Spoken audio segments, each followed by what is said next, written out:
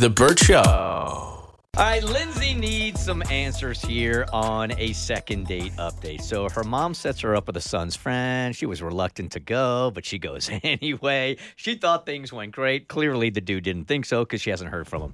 Hey, Lindsay. Hi, good morning. Good morning. Okay, tell us about this great date you had and how it all came about. So, I am the last one of my siblings to be single. I would also like to point out that I am the hot one. That's relevant. Clearly. Talk your talk. I mean, my mom's been pressuring me to find someone, and, she tells me that the clock's ticking, but I'm only 32. But it annoys me, and I ignore her because she's my mother.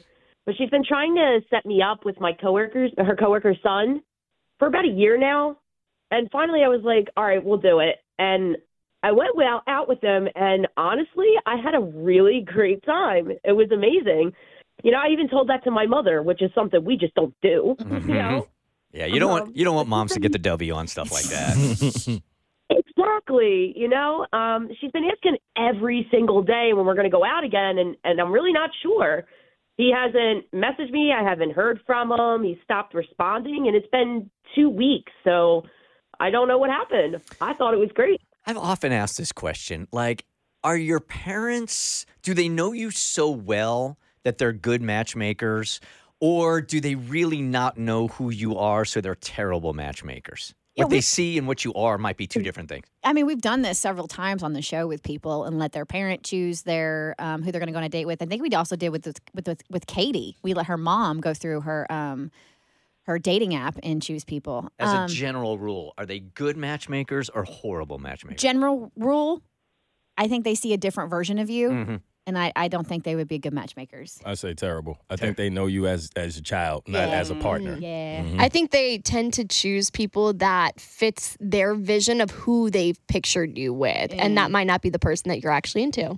So here's the worst part of this whole thing too, Lindsay, is that you go back to your mom and you tell her that the date goes great. So now in her mind, she's like, oh, I am good at this. So now she's going to continue to set you up on these dates. But the truth is you had a great time on this one. So there's nothing that you can point to over the course of those couple of hours where this dude is just fine. Like there was some tension, nothing? Nothing at all. It was a great time from start to finish. How did the date end?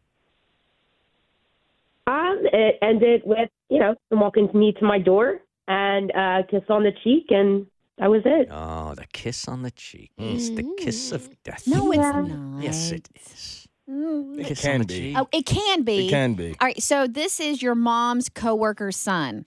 Has your mom and coworker had any conversations? If they have, she hasn't said anything to me. Oh, your mom wouldn't hide this, would she, if she knew? Yeah. Well, I think you're right. So I don't think they have. But I don't think my mom is going to ask her coworker. Yeah. I would be double annoyed, she too. goes as far to set me up the date, but she won't, try to fill out the whole relationship for me, though. Mm-hmm. Yeah, the fact that you didn't really want to go in the first place, and then you finally are convinced to go, and then the person ghosts you, that I would be so annoyed by that. Now, in a couple of minutes here, Lindsay, we'll tell you what we already know about why there's no second date. But Abby, what's your guess here? I just think he didn't have a good time like you did. I think when somebody isn't making the effort to meet up with you again, I think we can delusion ourselves into thinking, well, he just liked me too much and he just didn't want to, he just, was too scared for, I just think maybe he didn't click with you the same way that you clicked with him. And I know that's beyond annoying because I have been in that situation where like a guy likes you first, or maybe you get set up with someone and you weren't into it. And then all of a sudden you catch feelings and they don't for some reason. And now you feel like you've been bamboozled into heartbreak. So I feel you on this, but I just think he's not that into it. Did your mom and your mom's coworker work together? Were they in cahoots, or did your mom just know her coworker had a son that she thought you should go out with, and she did this rogue? I think they were in it together. Okay. To be honest, which is really sad because, like I said, I'm 32, so they're playing matchmaker. Makes me a little frustrated, but I'm hoping you guys can give me some answers. And I'm hoping he did have a good time too, and maybe he's just busy or something happened in between. Wait. Here we go. Let's stop there.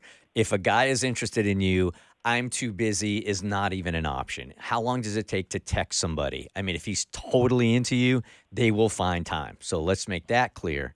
And secondly, you don't got time for this nonsense. You're 32 years old. And I say this every time we do this. That's why I think it's a stupid bit. Is like, why? Like, what does it even matter? He's telling you everything you need to know right now. You know your name's on the show. We don't have to do this. It's a stupid bit on my show. But it does so well in the podcast ratings. I'm aware. All right, Lindsay, we do know why there's not going to be a second date. Our show director, Tommy, reached out to this dude. We got answers for you. You just got to hang out a couple of minutes to get them, okay? And I promise you we will not ghost you. Great. Thanks so much. All right, we'll do it in a couple of minutes. The Burt Show.